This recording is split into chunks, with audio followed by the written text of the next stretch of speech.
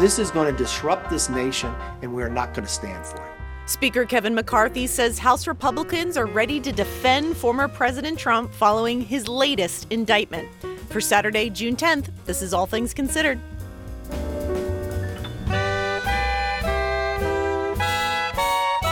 I'm Susan Davis. Are you happy being childless? Life Kit has some tips on what to say to those who want to know why you don't want kids. Well, I'm living proof that not every woman wants a child. And Secretary of State Antony Blinken traveled to Saudi Arabia and met with Crown Prince Mohammed bin Salman. It's the clearest signal yet that the Biden administration is taking a softer approach after President Biden threatened to reevaluate U.S.-Saudi relations last fall. MBS is clearly engaging in these modernization efforts in order to not look like a brutal dictator. First, news. Live from NPR News in Washington, I'm Janine Herbst. Former President Donald Trump is making his first public appearances today since his 37-count indictment on federal charges that was unsealed yesterday. He appeared at a Republican convention in Georgia and will be in North Carolina tonight. Special counsel Jack Smith says Trump personally packed boxes retrieved from his Florida estate and bragged about having secret materials. NPR's Deepa Shivaram has more. Special counsel Jack Smith said he wanted a speedy trial in Florida, where the case will now move. He also emphasized that no one is above the law. The 37 charges against Trump include willful retention of national defense information, conspiracy to obstruct justice, and false statements. The indictment includes damning evidence against Trump and states 2 instances where Trump showed classified documents to people who did not have any kind of security clearance to view them. One of those times Trump showed classified documents was to a writer and admitted it was, quote, highly confidential. Trump is expected to be at the courthouse in Miami on Tuesday afternoon. Deepa Shivaram, NPR News, Washington. Ukraine's President Volodymyr Zelensky today confirmed that his country's long-awaited offensive is underway against Russian troops. As NPR's Greg Myrie reports, the Ukrainian leader also took a jab at his Russian counterpart, Vladimir Putin. President Zelensky said, quote, counteroffensive and defensive actions are taking place in Ukraine. At what stage, I will not say in detail. He spoke at a news conference with visiting Canadian Prime Minister Justin Trudeau. Ukraine's offensive has been coming into focus in recent days with ground attacks against the Russians in 3 separate areas in the south and east of the country. But until Zelensky's remarks, Ukrainian leaders had declined to say whether the operation had begun. Meanwhile, Putin said Russian forces have beaten back the Ukrainians. Zelensky responded, quote, I'm in daily contact with our commanders. Everyone is positive, so pass it on to Putin. Greg Myrie, NPR News, Kyiv. The man known as the Unabomber has died in a federal prison in North Carolina. Sasha Cordner from member station WUNC has more. Ted Kaczynski was serving 4 life sentences for mailing or hand-delivering bombs over a 17-year period that ended in the mid-1990s, killing 3 people and injuring nearly 24 others. According to Federal Bureau of Prisons spokesperson Christy Brashears, he was found unresponsive in his cell early Saturday morning. Kaczynski had been at the Federal Prison Medical Center in Butner at the time. He was then transferred to a local hospital where he was later pronounced dead. He was 81. The cause of death is still unknown. For NPR News, I'm Sasha Cordner in Chapel Hill. And you're listening to NPR News from Washington. This is 90.9 WBUR. I'm Susan Levy in Boston. Pride festivals on Boston Common and City Hall Plaza will be open for another hour. They're part of the city celebration of the LGBTQ plus community. Earlier today, the Boston Pride Parade made its way through Back Bay and the South End to Boston Common. Huge crowds lined the route. WBUR's Walter Wuthman reported from just outside the Common. It's making its way through hundreds of thousands of people before it's going to end with a festival. Thousands of people just in every single color, so excited. People are just so happy to be out here celebrating Pride for the first time in 3 years. Massachusetts' first openly gay governor, Maura Healey, was among the political leaders marching. Speaking over the cheering crowd, Healey said her administration is committed to equality. We'll do everything we can to protect the LGBTQ plus community. And I feel gratitude. You know, so many of these people, they put us on their backs. They helped us get to where we are, and I'm grateful to so many people who went before me. This is the biggest Pride parade in New England and the first since 2019. Organizers say 10,000 marchers signed up, and the focus was on social justice and inclusion. A Boston police officer is in stable condition after being shot last night in Roxbury. Police do have a suspect in custody. Police Commissioner Michael Cox says the officer was shot while responding to a robbery and is recovering at Boston Medical Center. Cox says 2 other officers who responded are recovering from injuries but not from gunfire. Getting between Cape Cod and Martha's Vineyard will be a bit trickier tomorrow. The Steamship Authority is canceling morning ferries between Woods Hole and Vineyard Haven because it does not have enough crew members. 2 morning ferries between Hyannis and Nantucket are also being canceled. Red Sox play the Yankees in the Bronx tonight. Revolution hosts Miami at Gillette tonight. Scattered showers tonight, mid-50s, mostly sunny tomorrow. Isolated showers, mid-70s. A chance of showers on Monday. Near 80, 61 degrees at 5:06.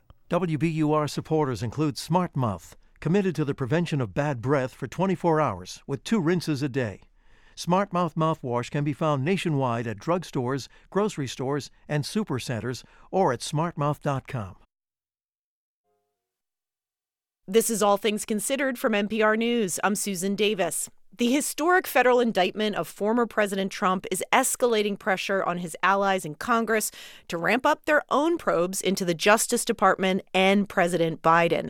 Speaker Kevin McCarthy says Republicans will use every tool at their disposal to fight back against Trump's criminal charges. Here's McCarthy speaking with Fox News Digital. This is going to disrupt this nation because it goes to the core of equal justice for all, which is not being seen today, and we are not going to stand for it. This also comes after a tough week for House Republicans, who were paralyzed by party infighting that forced McCarthy to adjourn without advancing any legislation. Joining us now is NPR congressional correspondent Claudia Grisales. Hello, Claudia. Hey, Sue. So let's start with Speaker McCarthy. What exactly are House Republicans pledging to do here in light of Trump's indictment? Well, McCarthy, like members of the conservative House Freedom Caucus, have been quick to publicly come to the former president's aid and say they're going to take whatever steps necessary to defend him. That involves an effort that's already been underway by House Republicans to discredit the Justice Department and this criminal federal investigation against Trump, while also ramping up their own probes into President Biden, his administration, and his family. The Republican-led House Judiciary Committee, which is led by a member of the Freedom Caucus, this is Jim Jordan of Ohio, is several months into these investigations. And then simultaneously, the House Oversight Panel, which is led by Kentucky Republican James Comer, has also double-teamed these efforts. McCarthy has said they'll get to the bottom of this investigation into Trump, saying, quote, House Republicans will hold this brazen weaponization of power accountable. But we should note this indictment brought against the former president is pretty detailed and paints a pretty clear picture of alleged wrongdoing. And Special Counsel Jack Smith said yesterday in his remarks that the Justice Department investigators involved have adhered to the highest ethical standards. Wasn't McCarthy himself just facing a revolt by members of the very same Freedom Caucus? Is the indictment sort of bringing the caucus together again? Yeah, it could. In some ways, they're already speaking the same language. They're forcefully defending Trump, marking the most engaged segment of the congressional membership, readily attacking the Justice Department and Biden in light of these new criminal charges. And we can't forget, McCarthy was elected Speaker after 15 rounds where Trump played a big role. So that said, before this, we saw the House adjourn several days early this past week. They were paralyzed by members of the House Freedom Caucus looking to extract new agreements from McCarthy as a result of his deal with President Biden to lift the debt ceiling. So it remains to be seen if they can put their differences aside to get on the same page when they get back Monday night.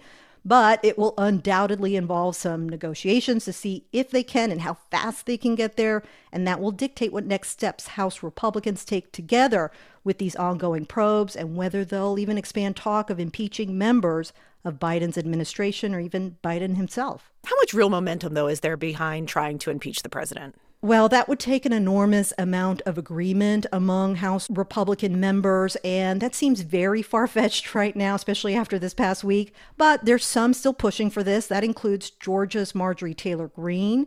And after news of the Trump indictment broke, she tweeted that Republicans need to stop fighting each other, alluding to this floor chaos we saw this past week, and said instead they should follow Democrats' lead of working together and that Republicans should unite. You've talked a lot about House Republicans, but haven't heard much from Senate Republicans following the indictment. Right. For example, we haven't heard from Senate Minority Leader Mitch McConnell or his number 2 Republican whip, John Thune, and we know there is no love lost there when it comes to Trump. And while some Senate Republicans have come to Trump's defense, there's a pretty long list of moderates who haven't commented at all, with just a few exceptions to that. But we'll be watching closely when the Senate returns Monday night to see if some of these Senate Republicans who have yet to address Trump's federal indictment finally will. NPR's Claudia Gonzalez, thank you. Thank you. To Poland now, where last Sunday an estimated 500,000 people filled the streets of the capital, Warsaw. It was one of the largest protests of its kind in recent memory. It was the anniversary of Poland's first elections 34 years ago, and people took to the streets to protest their current government's attempt to curb that democracy. Poland's right-wing ruling party had just passed a law that will ban anyone from public office if suspected of being subject to Russian influence. NPR's Rob Schmitz reports from Warsaw. Poland's ruling party says the country's new law is necessary now that Russia has invaded Ukraine. In order to guarantee the security of our country, this law is crucial to understand how Russia has penetrated our political process. Yaroslav Krajewski is a member of parliament. He represents the ruling Law and Justice Party, which came up with this law. Within days of its passing, both the United States and the European Union expressed serious concerns about it, and so do many Poles. They see this law as a tool to remove popular opposition candidates like former Prime Minister Donald Tusk, who addressed the crowds alongside Poland's first democratically elected president after communist rule, Lech Wałęsa. Tusk said Poles then and now did not and will not let themselves be intimidated. Poland's popular television news channel TVP, now effectively run by the state, called the event a march of hate. And ruling party politician Krajewski insists the new law has nothing to do with removing Tusk and his Civic Platform party from the upcoming national election in October. But when he's asked who should be investigated for Russian influence, this is the first person he mentions. It's interesting that under Donald Tusk as prime minister, there was a plan to have the Polish Secret Service train together with Russian special forces. And his own minister of foreign affairs wanted Russia to join NATO, which sounds insane today. Krajewski says the Russian influence law will establish a commission of 9 members, 5 from the ruling party, who will gather information on Russian influence, find out who is subject to it, and then hold public hearings. If they're guilty, the accused would be banned from holding an office that manages public funds. From the very beginning till the very end, it is unconstitutional. Retired Judge Miroslav Wieczykowski knows something about Poland's constitution. He helped write it. And I proposed then Article 1, Poland is a democratic state ruled by law. How was the reaction of the people around me? New concept, interesting, sexy, full of potential, they accept it. Wieczykowski says public hearings to root out Russian influence remind him of a certain period of American history. The thing that the American people can do is to be vigilant day and night to make sure they don't have communists teaching the sons and daughters of America. Former U.S. Senator Joseph McCarthy's hearings in the 1950s to root out communists in American society comes to Wieczykowski's mind. He says the very idea of a commission where the accused is publicly interrogated by a state-controlled body on vaguely defined grounds also reminds him of something, ironically, that Russia would do. As one of the authors of Poland's constitution, Wieczykowski says he's deeply sad by the slow death of it under the ruling Law and Justice Party. I'm feeling like one of the hundreds of mothers and fathers of this constitutional system in Poland. And I'm feeling that my child is dying On the streets of Poland's capital, everyone we stop to interview is also angry about the Russian influence law, including Marcel Maciekowski. He says if the ruling party wants to look for Russian influence in Poland, they'll have to accuse everyone over the age of 40, because the country was entirely under Russian influence when it was behind the Iron Curtain up until 1989. He says the law makes no sense, and he says far more Poles will likely protest if the hearings go forward. Poland's government says the first report from the Russian Influence Commission will be published September 17th, 1 month before the country's national election. Rob Schmitz, NPR News, Warsaw. The end of a school year is a significant milestone for lots of people. And for Mary Nettleton, a beloved reading tutor in a tiny Colorado mountain town, it marks 25 years of helping kids dig into books. Laura Palmisano with member station KVNF says Miss Mary hasn't let challenges stand in her way. Once a week since the late 1990s, Mary Nettleton has volunteered at the Lake City Community School. She reads with 4th and 5th graders in this tiny school of just over 80 students. 1 o'clock on Friday afternoon is I'm at school, and I'm always disappointed if they have a field trip. Trip Horn is a teacher here. They actually kind of fight over who gets to read with Miss Mary on Fridays, so I pick 3 students every week, but they love her. I think that she's very positive and gives great feedback. It's a great thing for our class. 4th grader Walker Stark is reading with Miss Mary today. It's just fun to read to someone. I don't know. I just usually read by myself. It's helpful, really helpful. He's reading to Miss Mary about a museum. Most visited art gallery, the Louvre Museum. Okay, you want to look at that word? What museum? The Louvre. Okay, Louvre. It's French. Oh, yeah. I correct things that I need to. I explain words. We work on, if the student needs it, fluency and expression and stopping at periods and commas. Miss Mary, who's 83, is blind, but she doesn't need to see what the children are reading in order to help them.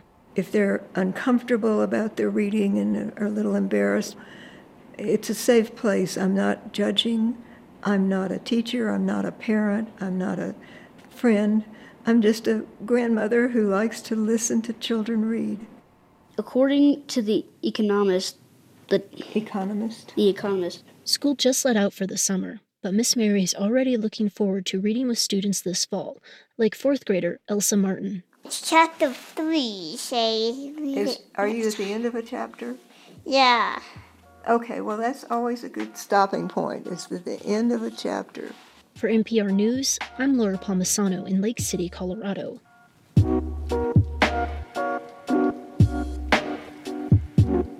You're listening to All Things Considered from NPR News. We're funded by you, our listeners, and by Native Plant Trust, committed to conserving and promoting New England's native plants to ensure healthy, biologically diverse landscapes.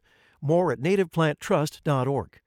And Catchlight Painting, committed to enhancing new and historic homes with a thoughtful approach to interior and exterior painting.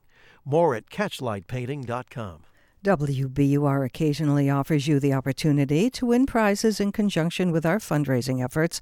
A pledge is not required to win a prize. Employees of WBUR and associated sweepstakes entities are not eligible for any contests or prizes. WBUR supporters include New Art Center in Newton, with full-day summer art camps for 1st through 12th graders. More information at newartcenter.org. And Zevin Asset Management, building socially responsible investment portfolios that help create a healthy planet. Learn how to have impact at zevin.com. I'm Janine Herbst with these headlines. Ukrainian President Volodymyr Zelensky today confirmed that his country's counteroffensive against the Russian invasion is underway to retake territory now being controlled by Russian troops. He says top commanders are in a positive mood, but wouldn't provide details on the operation. Meanwhile, Canadian Prime Minister Justin Trudeau made an unannounced visit to Kyiv, where he announced Canada is sending another $375 million in military aid to that country. And today marks the 60th anniversary of the Equal Pay Act. The law was designed to protect people against pay discrimination, including on the basis of sex. But wages between men and women remain far from equal. I'm Janine Herbst, NPR News.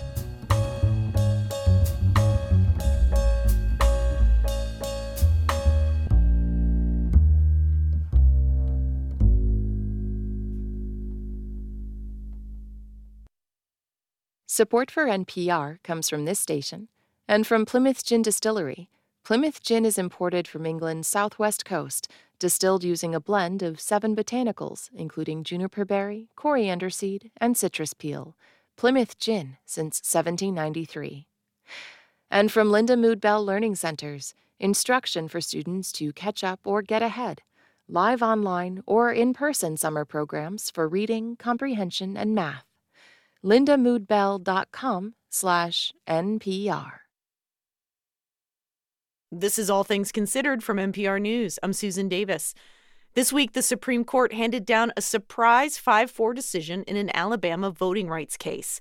2 conservative justices, John Roberts and Brett Kavanaugh, joined the court's 3 liberal justices to affirm a lower court decision that said Alabama's Republican-drawn congressional map violated Black voters' rights, which are protected by the Voting Rights Act.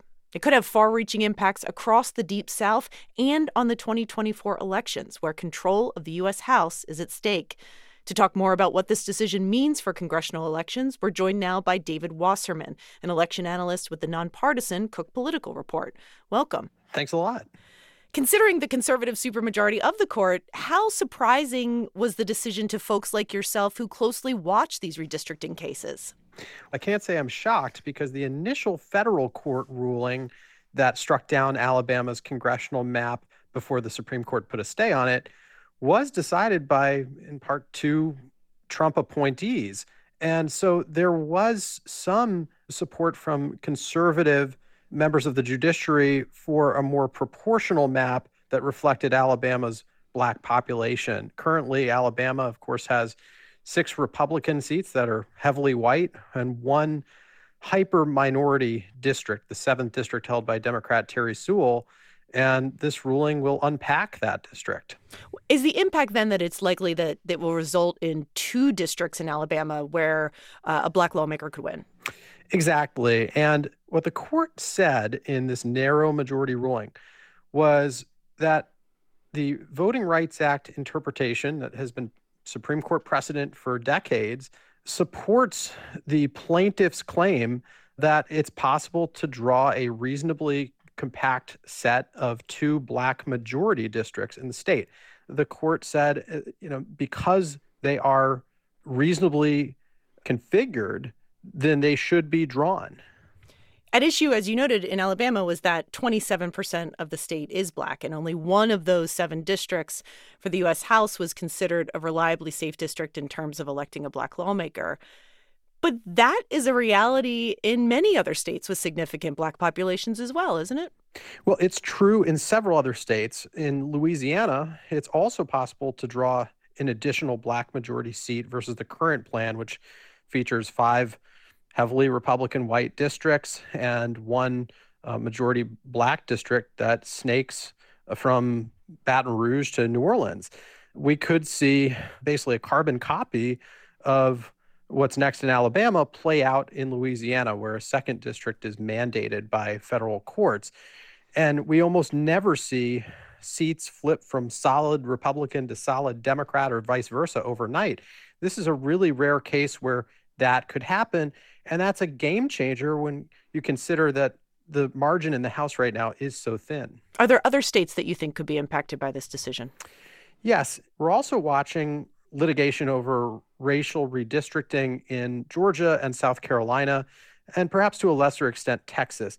Those states are a bit murkier because, for example, in South Carolina, it's not really possible to draw 2 Black majority districts without some pretty acrobatic cartography. And courts could decide that it's simply too ugly or too non-compact to do that there. In Georgia, it might be possible to draw a 4th Black majority district in metro Atlanta.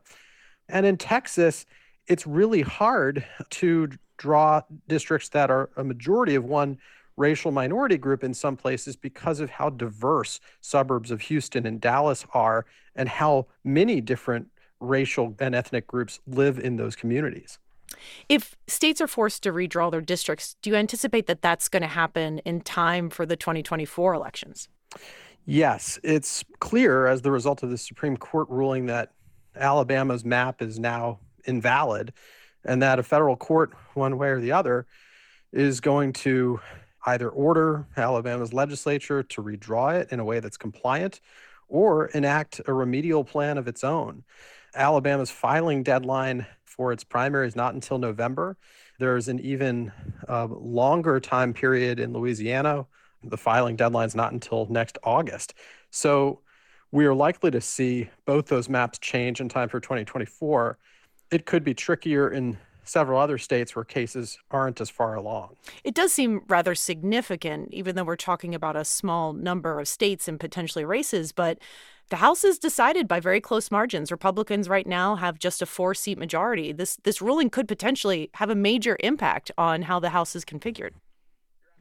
You're absolutely right. And redistricting is destiny in an era of highly polarized voting. They're pretty well sorted on the map.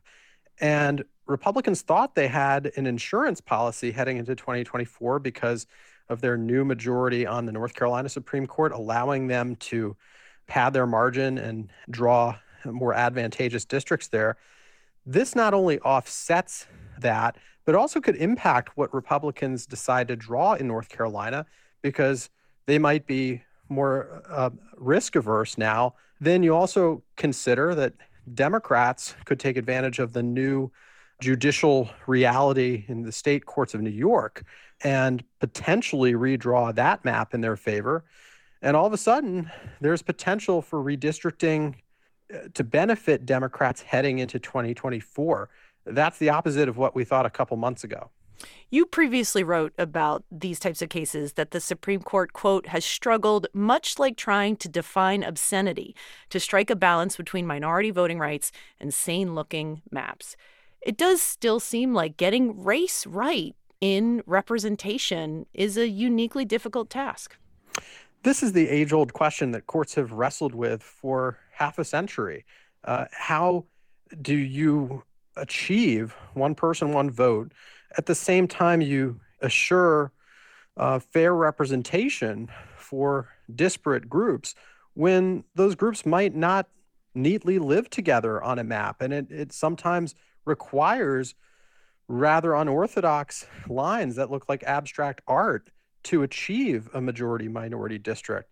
And so striking that balance is something that courts may never fully resolve. That's David Wasserman with the Cook Political Report. Thank you so much for your time. Thanks a lot. Saudi Arabia had quite the week in the international spotlight. There was the merger by the Saudi-backed golf league LIV with the PGA, America's Professional Golf Association, and Secretary of State Antony Blinken was in the kingdom for an anti-terrorism conference. Last year, the Biden administration had threatened to reevaluate relations with Saudi Arabia, but Blinken stressed close ties and tiptoed around human rights concerns, as NPR's Michelle Kellerman reports. To human rights activists, Secretary Blinken's trip to Saudi Arabia was not a good look. Well, I feel so disappointed, to be honest. That's Abdullah Alouda, the Saudi director of the Freedom Initiative, a U.S.-based nonprofit that advocates for prisoners wrongfully held in the Middle East. I mean, you have asking Blinken, for example, to meet with civil society leaders, Saudi civil society leaders outside who can speak about human rights and democratic values, but they never did. And then they went over there and met with just like people who worked for MBS and talk about Vision 2030. That's the modernization plan of Mohammed bin Salman, Saudi Arabia's crown prince and de facto leader. Secretary Blinken did meet some prominent women, but Alouda says they were all supporters of the prince's plans. And the problem is not Vision 2030. The problem is tyranny over there, is oppression. He's working on cases involving Saudi Americans jailed for what they write on Twitter, or U.S.-based activists whose family members are under threat back home in Saudi Arabia, and the cases are increasing. Secretary Blinken had a full agenda in Saudi Arabia trying to get help on peace efforts in Yemen and Sudan. He says he did raise some specific human rights concerns and believes it's in Saudi Arabia's interest to improve its record. In our judgment, Vision 2030, as this initiative is called, will be a much more successful effort if Saudi Arabia is the most attractive place possible for people around the world to come to. And so I think it's on its own merits and in Saudi Arabia's interests to continue to pursue this modernization, including the expansion of human rights. But speaking with Blinken right next to him, Saudi Foreign Minister Prince Faisal bin Farhan made clear that his country doesn't like to be lectured. We are always open to having a dialogue with our friends, but we don't respond to pressure. When we do anything, we do it in our own interests. And I don't think that anybody believes that pressure is useful or helpful. One former Biden administration official, Tess McHenry, says the U.S. shouldn't be fooled by Crown Prince Mohammed bin Salman, who the U.S. believes was behind the killing of Saudi journalist Jamal Khashoggi in 2018. MBS is clearly engaging in these modernization efforts in order to not look like a brutal dictator, but he's not going to make any reforms to the structure of Saudi society or the status of the human rights of women or marginalized groups or anyone else in Saudi Arabia if it threatens his power. And she says he's taking his country in a different direction from the Biden administration on the world stage. They are going to engage with Russia and China regardless of what the United States does. And I think that the Biden administration has not yet woken up to that reality. McHenry of the Project on Middle East Democracy says she thinks the Biden administration is too quick to give the Saudis a pass in exchange for help it might not ever get, like keeping oil prices low. Michelle Kellerman, NPR News, Washington. As the Justice Department charged Donald Trump with allegedly mishandling classified documents, Georgia state Republicans prepared to host the former president at their annual convention. NPR's Lisa Hagen brings us these reactions from the convention floor in Columbus, Georgia. I think they're really just out to get him. I mean, it just seems like attack. Arthur Hampton is manning the John Birch Society booth at the convention. The ultra-right-wing anti-communist group born of the 1950s Red Scare is notorious for trafficking in conspiracy theories, the kinds born from both real investigations and from political legend. And then when you got blatant evidence of Hunter Biden's laptop and all the Clintons running around suiciding people, and nothing's being done about that at all, it's a witch hunt's what it is. Hampton sees Trump's latest indictment as just more proof of a corrupt, deep state plot. But it's not just at the Bircher booth where people feel this way. Rocky Fox is a fairly new delegate from just west of Athens, Georgia. He's wearing a baseball cap that reads, "Defund the FBI." You're going to have to strip it down several layers from the top all the way down to if you can find a functional layer. I don't think the FBI's got one. They're totally corrupt all the way through. This current indictment is just one of the outstanding investigations facing Trump. While some are at the federal level, others are local, like here in Georgia, where the former president is being investigated for his efforts to overturn the 2020 elections. Many of the former president's biggest supporters here are resentful of the current governor and secretary of state they think didn't do enough to help Trump win the last election. Right now, though, the focus is on the Department of Justice. We've moved to a crazy world. That's Mike Welsh. He's shaking hands in the convention center lobby, asking delegates to re-elect him as Republican Party secretary.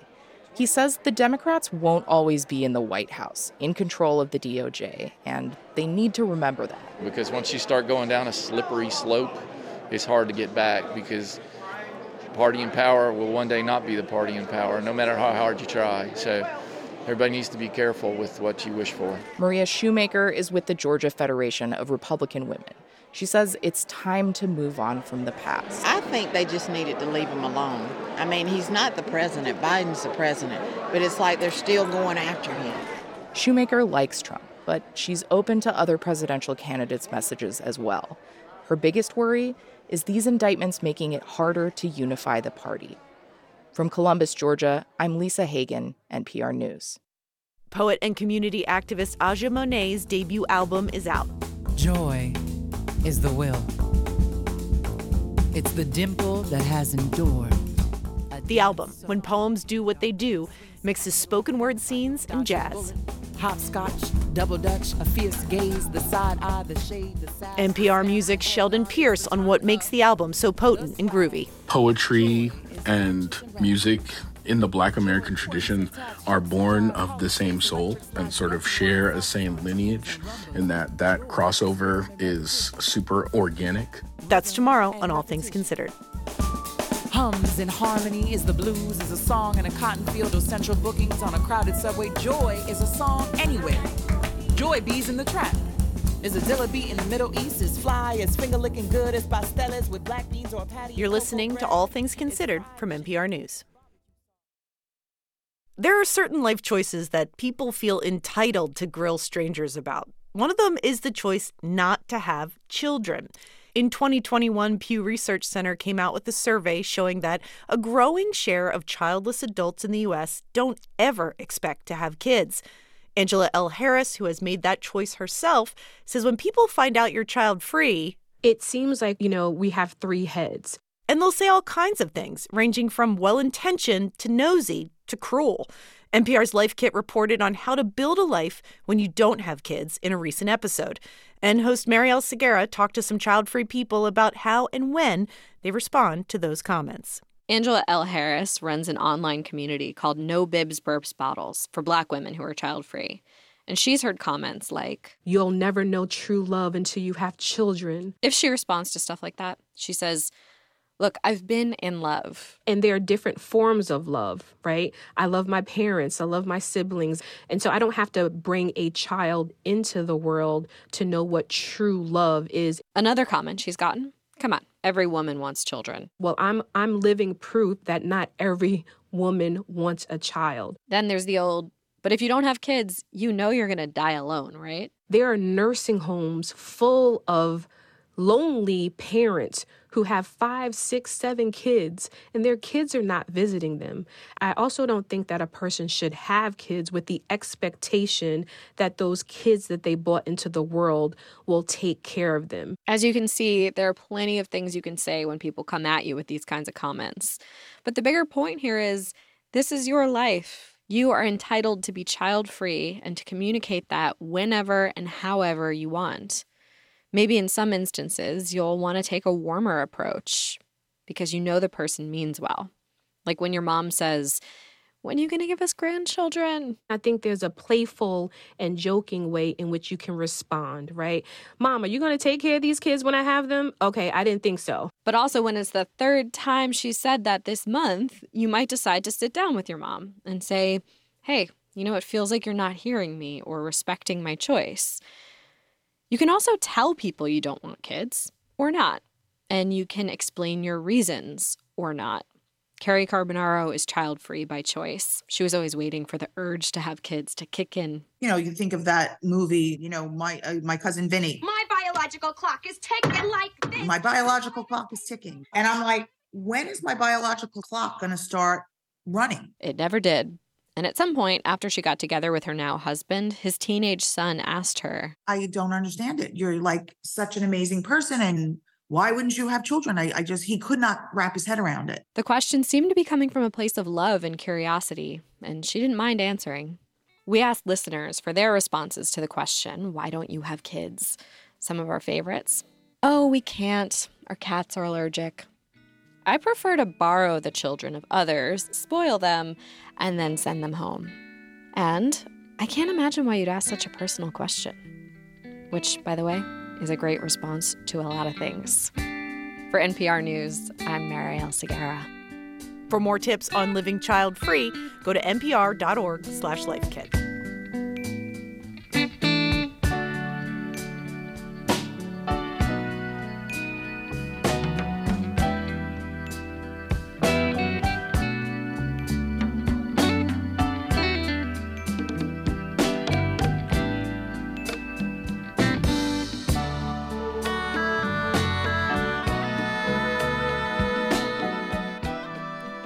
This is NPR News.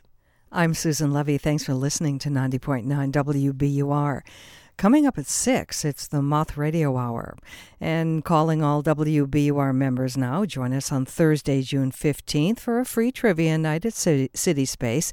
Test your knowledge of the news, Boston, and beyond. Details are at wbur.org/events. 62 degrees at 5:39. WBUR supporters include the Huntington presenting the first American production of the Lehman Trilogy, winner of the 2022 Tony Award for Best Play. This marvel of theatrical storytelling is an intimate saga about a family and a monumental expose of unbridled capitalism. Starts June 13th at the Huntington Theater, huntingtontheater.org.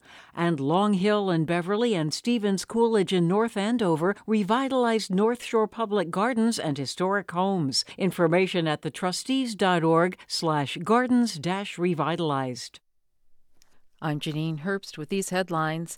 The man known as the Unabomber, who was responsible for a 17-year-long bombing spree that left 3 people dead and nearly a dozen injured, has died.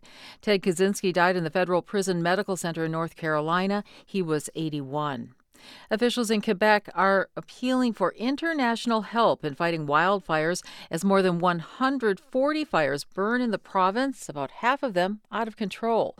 Smoke from Canadian fires led to air quality alerts in the northeastern U.S. this week. And in soccer, Manchester City defeated Milan 1-0 today to win the European Championship for the first time.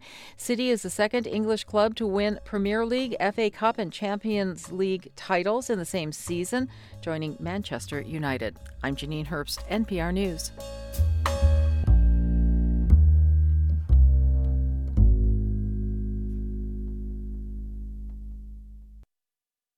Support for NPR comes from this station and from Indeed, a hiring platform for helping businesses of all sizes attract, interview, and hire candidates, all from one place. More at Indeed.com/NPR. From Subaru and its retailers, partnering with the Leukemia and Lymphoma Society this June to give blankets and messages of hope to patients facing cancer. Learn more at Subaru.com/care. And from the sustaining members of this NPR station. This is All Things Considered from NPR News. I'm Susan Davis. Every single year, about 600,000 people are reported missing in America. That number comes from the National Missing and Unidentified Persons database. In 2022, roughly 34,000 of those reported actively missing were people of color. But missing people of color often don't get the same kind of intense media attention as certain cases of missing white people. My colleague Juana Summers takes it from here. No one has heard from missing 25-year-old Jelani Day in more than a week now, and his family is still searching for answers. Today marks 6 years since Keisha Jacobs disappeared in Richmond. She was just 21 years old at the time. Today, these are just some of the people of color who have gone missing over the last few years. Ashley Loring, who also goes by Ashley Heavy Runner, was last seen in Browning on June 8, 2017. The Bureau of Indian Today marks 3 years since 5-year-old Dulce Maria Alvarez disappeared from a New Jersey park. And tonight the question remains, where is Dulce? Today marks 9 years since an 8-year-old girl went missing in D.C. The search for Relisha Rudd hasn't stopped. And some of them are still missing. You might be hearing their names for the first time because their cases have not received as much national media coverage as cases involving missing white women and children. Lacey Peterson, on the night before Christmas, she was gone. Please, please, please let her go. Nearly 2 decades later, we have new developments in the Natalie Holloway case. The prime suspect. A desperate search for Gabby Petito, the 22-year-old who vanished on a cross-country trip with her boyfriend. Police now. It seems the nation is searching for Gabby Petito, but her boyfriend. Why not the same media attention when people of color go missing? Well, the answer actually has a name: missing white woman syndrome. That phrase was coined by the journalist Gwen Ifill, who died back in 2016. It refers to the media's fascination with covering missing or otherwise endangered white women and the media's seeming disinterest in covering the disappearances of people of color. If there's a missing white woman, we're going to cover that every day. There are various studies that back up the notion that people of color who go missing don't get featured in the news as much. The Columbia Journalism Review went through 3,600 stories from U.S. news outlets that featured missing people in 2021. They found that if a black man went missing in St. Louis, for instance, there would be around a dozen news stories about him. But a young white woman from the same place would attract 10 times the media coverage. The amount of media attention that a missing persons case gets can affect what happens with that case and the person at the heart of it. The lack of media coverage for people of color often means their loved ones struggle not only to get news coverage for the case, but also police resources dedicated to finding them.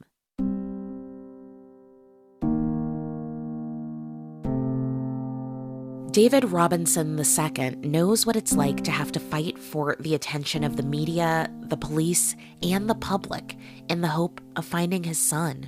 Media wasn't really at the time reaching back out, so I had to keep pressing and pressing. David's son, 24-year-old Daniel Robinson, went missing just a few months before Gabby Petito. He was last seen leaving a job site in Buckeye, Arizona on June 23, 2021. Daniel had moved to Arizona for a job as a field geologist after he graduated from college. At the time that he went missing, he was driving a blue-gray Jeep Renegade. According to the Buckeye Police Department, his damaged Jeep was found in a desert ravine on July 19th, a little less than a month after he was last seen. Police said that his clothes, his cell phone, wallet, and keys were found at the scene, and that foul play was not suspected given the state of his car. Nearly 2 years later, Daniel Robinson is still missing. We are not naive to believe that every missing persons case will get national media coverage. That's Natalie Wilson, co-founder of the Black and Missing Foundation. It's a nonprofit dedicated to bringing attention to the cases of missing persons of color, like David's son, Daniel. I recently spoke with both David Robinson II and Natalie Wilson. David, I want to start with you. First of all, I'm just so sorry to hear about your son, but I want to learn more about him. Can you just start by telling us a little bit about Daniel as a person? Yes, Daniel, he's the youngest of his three other siblings. I have a twin sister and an older brother. He's missing his right hand. Growing up with that, some may call it a disability. Daniel did things differently to show it's not. For instance, Daniel taught himself how to play a French horn. He taught himself how to play the trumpet. He also, growing up, decided to get into geology. Once he graduated from high school, going to the College of Charleston in Charleston, South Carolina. Not only did he graduate in geology, but he excelled. He graduated with honors. He's also a founder for his local fraternity. So the thing is, what I'm saying about Daniel, he's a person that's a go-getter. He set his mind to something, he actually do it. At the same time, his personality defines him. His friendly atmosphere, he brings people together. He has tons of friends. He brings the family together. Anytime there's conflict, he's right there. So that's Daniel. And as we mentioned, Daniel's been missing since 2021. Can you tell us a little bit about what happened and when you found out that he was missing? First thing we're thinking, you need to go to check his apartment to make sure he's not there, or he's just not answering his phone, that type stuff. And we was able to rule out that he wasn't not answering his phone. So, of course, the next step was to try to get law enforcement to do a welfare check. So started off that way. Things progressed from that point, just knowing my son, his patterns. He wouldn't go 6 hours. I realized it was over 6 hours at the time. He wouldn't go that long without letting his family, friends, someone know what he's doing that day. So that was very suspicious to us. From that point, that's when I was able to try to reach out to law enforcement in Arizona. Natalie, I want to bring you in here. You are the co-founder of the Black and Missing Foundation. What brought you to this work? So the inspiration behind the Black and Missing Foundation is a young lady who disappeared from Spartanburg, South Carolina. My sister-in-law, who has partnered with me in this organization and founding this organization, we read how her family really struggled to get national media coverage. A year later, Natalie Holloway disappeared, and I'm sure that your readers, just saying her name alone, they know her face and her story. So we weren't sure if this is an issue affecting our communities because we don't see individuals that look like us making the news cycle when we disappear. We found that 30% of all persons missing were of color, primarily Black males, and we decided why not us? And we founded the organization 15 years ago. And what keeps us going or motivates us to keep going are these families that are desperately searching for their missing loved ones, and they have no avenue to turn to. So we're using our expertise. You just brought up a really stunning statistic, the high share of people who go missing that are people of color compared to the U.S. population. Can you tell us why people of color, and particularly Black people and Black men, as you point out, Natalie, make up such a large share of those who go missing? We're finding that people are disappearing for a number of reasons.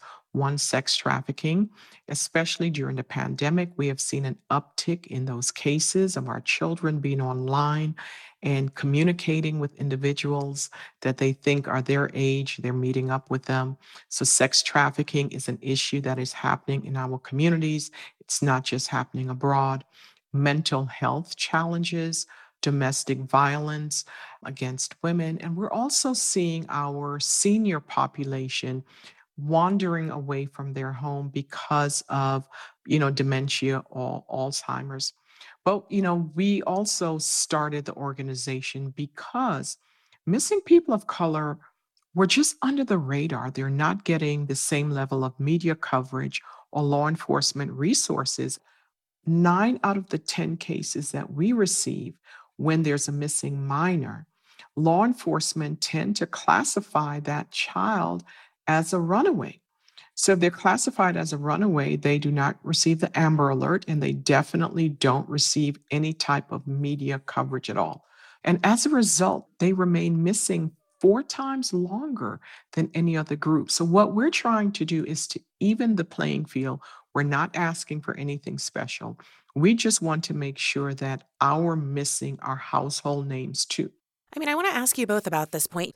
Natalie Holloway, who disappeared back in 2005, but is still a household name. The more recent case of Gabby Petito.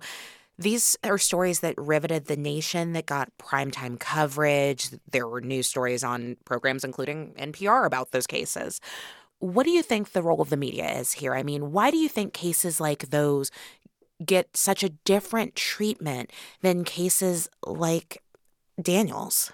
What we're finding as we're speaking to individuals or reporters at news stations, there are no policies in place to determine who gets coverage. So if you get 2 calls at a news station, who decides who gets that coverage? And it's typically a news editor. It's a middle-aged white man and may not see the value in telling the story of that missing individual from a marginalized community. So we have to also change the narrative that these are our missing mothers and fathers, sisters and brothers. Let's humanize these missing individuals. David, I want to ask you about your experience in navigating that media ecosystem as you advocated for help for finding your son, Daniel.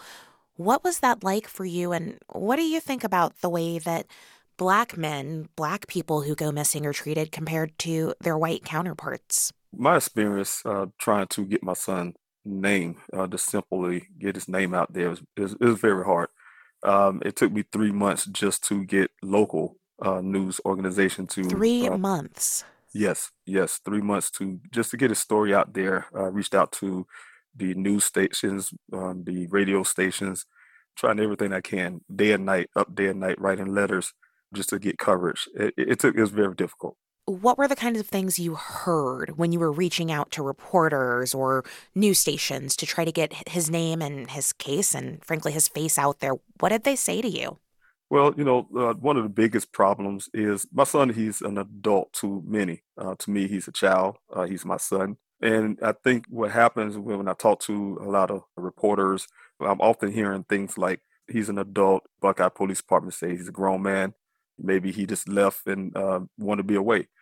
So those are things that are contradictory to the things that I know about my son. And so those problematic. Just trying to make sure people understood that Daniel didn't come from a place where he needed to just go disappear or he wanted to be away from his family. Your story is unfortunately one that is all too common across this country, particularly when we're talking about missing people of color.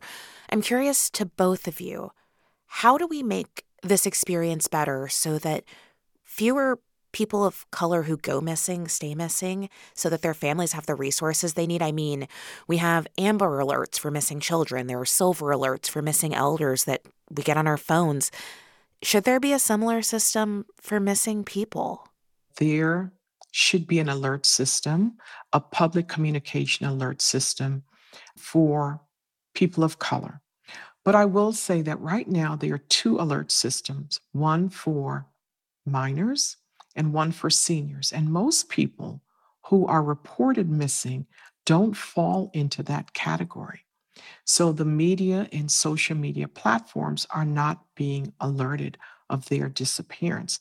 And Minnesota Representative Ruth Richardson had legislation passed so that Black women and girls can be protected. And now California is also trying to pass legislation to enhance or improve the public communications alert system with an ebony alert. But I also want to add, and David can, expound on this a bit. He had to raise funds to get the basic resources, and we assisted him with this to help find his son, whether it was drones or the search party. And typically, law enforcement with taxpayer dollars would help with that search. But David, and we see this all the time with families, they have to raise funds on their own to help find their missing loved one. David, anything you want to add there? Yes, it's just painful just hearing that, and it's true. One of the things I've relied on is law enforcement to, my vision was them walking side by side with me to search for my son. Was able to do over 48 weeks of searches, and it was really rough not having law enforcement's presence there. I'm a person that has a lot of pride, so I had to go out to the community to ask for funding, just to keep searches going, just to get out flyers and things like that. And I thank the Black and Missing Foundation for their help.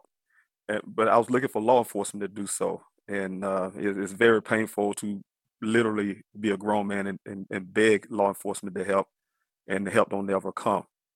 David, it'll be 2 years this month since Daniel went missing. What you're describing sounds agonizing for any parent. My heart really breaks for you. I have to ask you, what keeps you going after all this time? How do you keep doing this? Well, the only thing I have is God. He's the strength of my life, of course. My love for my son. He's my youngest son. My son don't give up on anything. I'm definitely not giving up on him. I also rely on my military training. We're trained to never leave a fallen comrade, never leaving anyone behind. My son is Daniel Robinson. I'm definitely not leaving him behind. I've learned to make finding my son my mission, my life mission. You put the mission first, and that's what I'm doing. So to keep going, I try to make sure I just focus on everything that I've learned, and try to make sure stay focused on finding my son and do that without fail.